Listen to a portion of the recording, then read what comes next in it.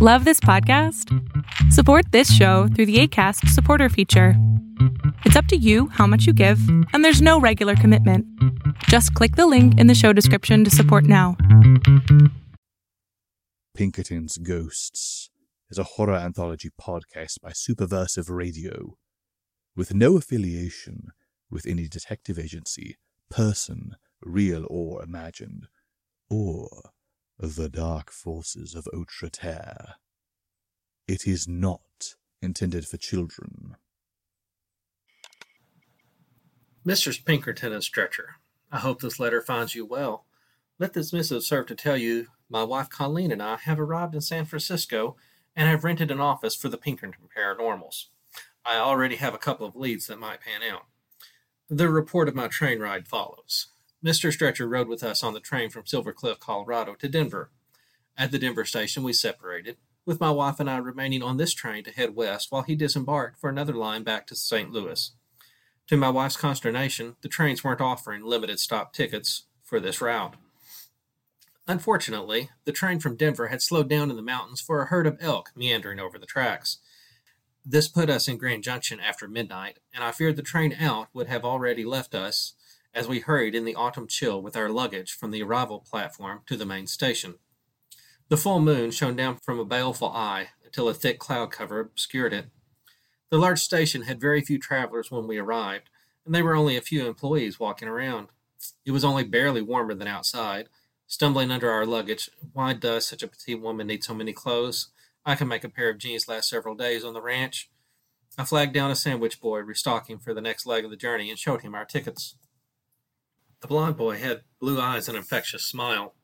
His voice had the shifting pitch of one just passing into manhood when he answered, "Good sir, the arrivals and departure are listed on the chalk boards around the station. However, I assume you have not changed trains before?" I confirmed his suspicion and let him have the tickets. They read train 86. Funny, I could have sworn they said train 88 before. His jaw dropped and he pushed the tickets back into my hand. "Is this a joke, mister?" He rushed off without another word. Bemused, I turned to Colleen. "What happened?" My pretty wife blinked her green eyes. "I neither know nor care. We need to get on to the train before I drop this bag." She wore a simple blue dress for traveling and a white hat askew on her red hair with blue flowers hanging off the top side. I hoped that one day women's hats passed out of fashion. She looked so much better with a simple bonnet than what she was wearing now. The train was stopped several times going through Utah and Nevada, but we wouldn't have to change trains again until the California line. Colleen found our train number on the very bottom of the chalkboard, almost illegible and in yellow chalk instead of white. A large clock hung on the wall just beside the chalkboard for the passengers' convenience. "Through these doors," I said. "We have 3 minutes." We hurried out as a tall and pale conductor called for us to board. We were the only people from the station getting on at this late hour. The wooden platform squeaked a bit under my feet as we hustled through the open door. Hanging lights kept the platform bright. I could see the engine just past the platform. I stared at it in happy wonder. While the station had all the amenities and a recent redecoration, the engine was old. I used to spend many hours at my father's ranch watching these trains go by. "Colleen, it's just like the ones I used to watch." 2 porters took our bags and shuffled easily toward the baggage car. I marveled. They were average-sized men, while I am large and stocky as befits a man who wrestles cattle daily. I stood erect, my spine stretching back into the shape God gave it. "Fine, dear," she said, stepping onto the step.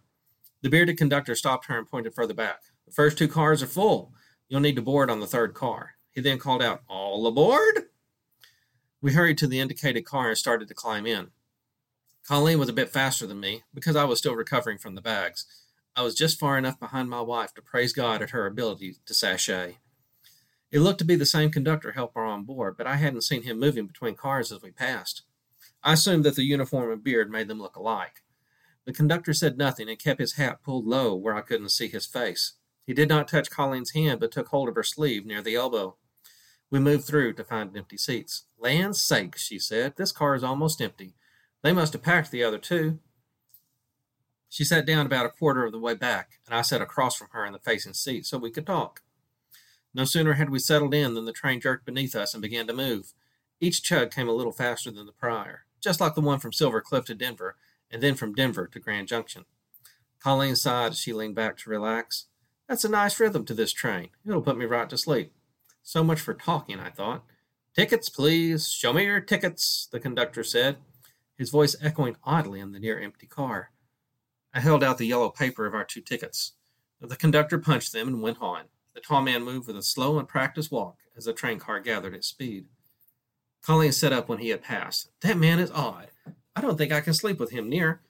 We had been married 5 years. I knew to trust her when she spoke of things strange. When we first met, I bet her that she couldn't stay all night in Silver Cliff's haunted cemetery. Not only did she win, she found out where the dancing lights came from. Turns out Silver Cliff Cemetery was built near a fairy mound. Colleen came from a long line of women with the sight. No one was near us, so I turned on the gaslight above for a reading light, then changed seats to sit next to my wife. "Do you have that letter from Mr. Stretcher?" she asked. "This would be a good time to read it." I dug into my coat for the letter in question. "Mr. Stretcher told me not to read it until I was on the train out of Grand Junction." My wife reached into her overcoat and pulled out a dime novel she had picked up in Denver. The Western Weekly's cover proclaimed a story about a man trapped in the Arizona desert with a cougar.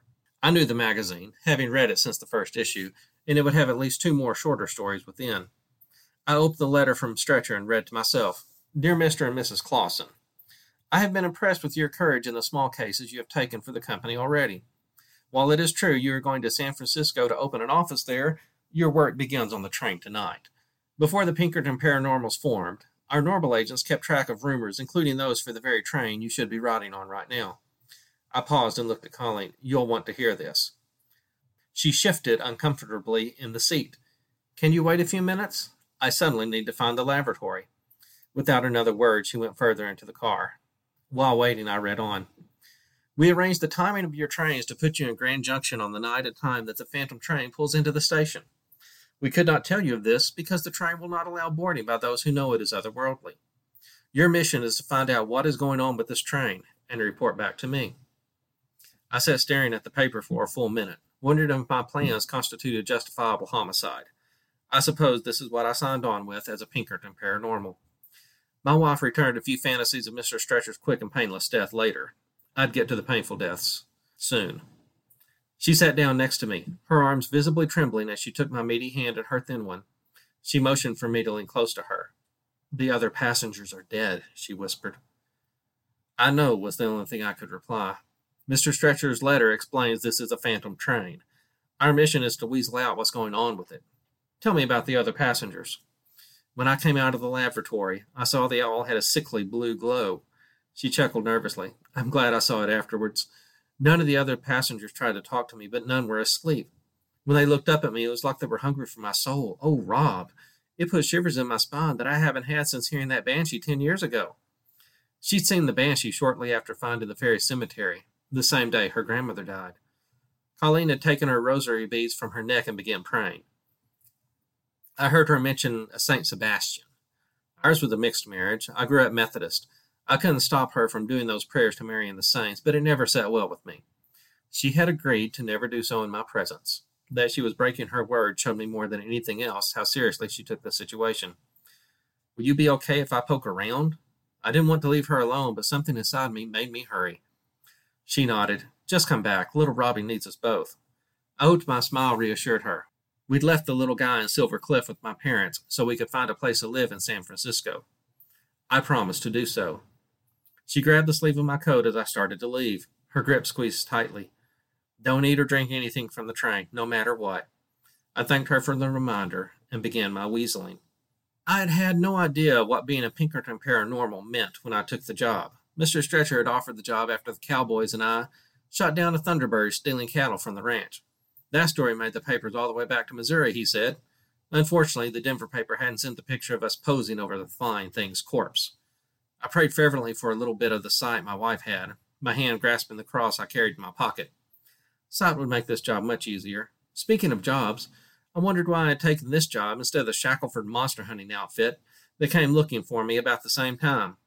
Employee dissatisfaction is probably not the thing you're accustomed to reading in field reports, I imagine. The sandwich boy suddenly in front of me locked into have scared me half to death.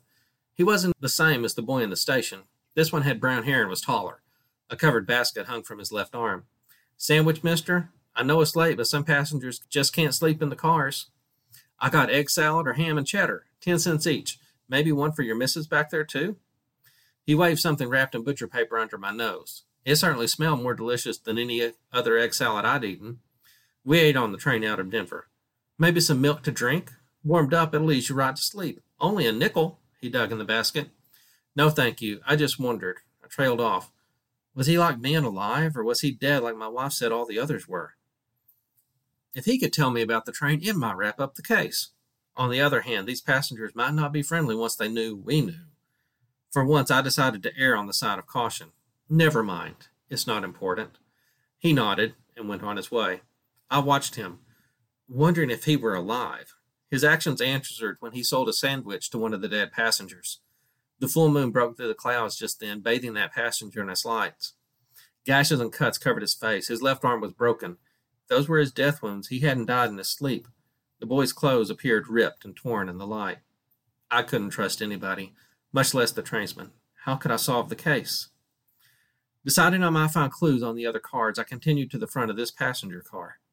The thin conductor stopped me at the door between cars. Where had he come from? I hadn't seen him there. Where are you going, my good man? He held out one hand, palm towards me. I just wanted some fresh air to see the other cars. This is my first night on a train.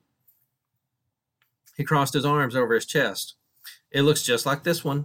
The train does not have a dining car, cattle car, or cargo car. It has the engine, tender, luggage car, 3 passenger cars, and a caboose. I could see he wasn't going to let me past. Smiling and with my hands outspread, I stepped backwards to return to Colleen.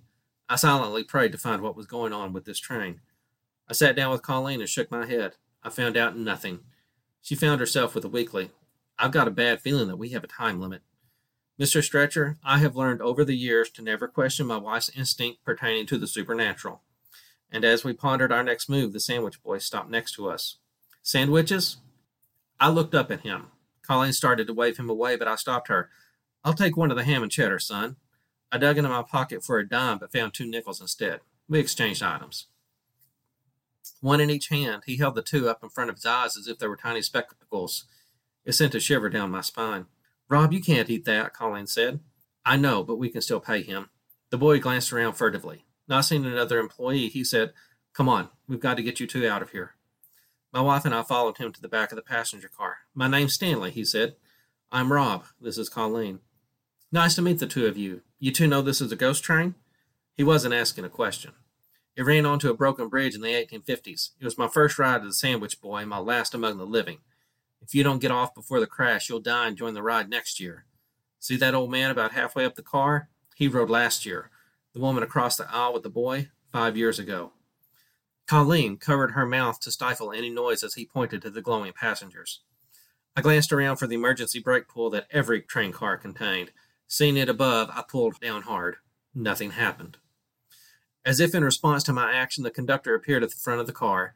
He snarled and headed towards us, a pale blue glow around his lean body and coming out of his eyes. The few people in the car shrank back as he came near, whimpering fearfully. Quick, this way, Stanley shouted at us. We followed him out of the passenger car into the caboose, stepping over the connection with ease. Colleen might be right pretty and sweet, but she never lacked for gumption. Of course, you know that, Mr. Stretcher, from the 2 cases in Colorado. Stanley bent down low to the floor and waved his hand over the connection. The 2 cars separated with a clank.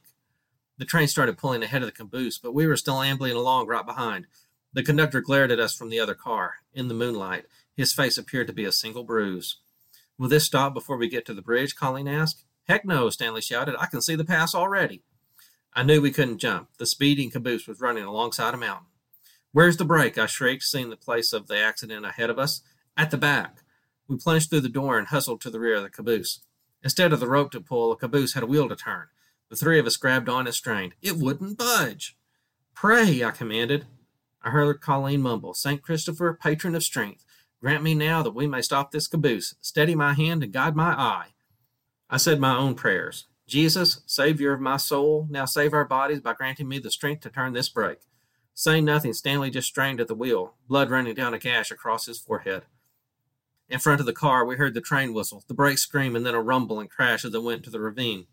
The wheel turned beneath our grasp, the iron wheels screeching as the brakes gripped them.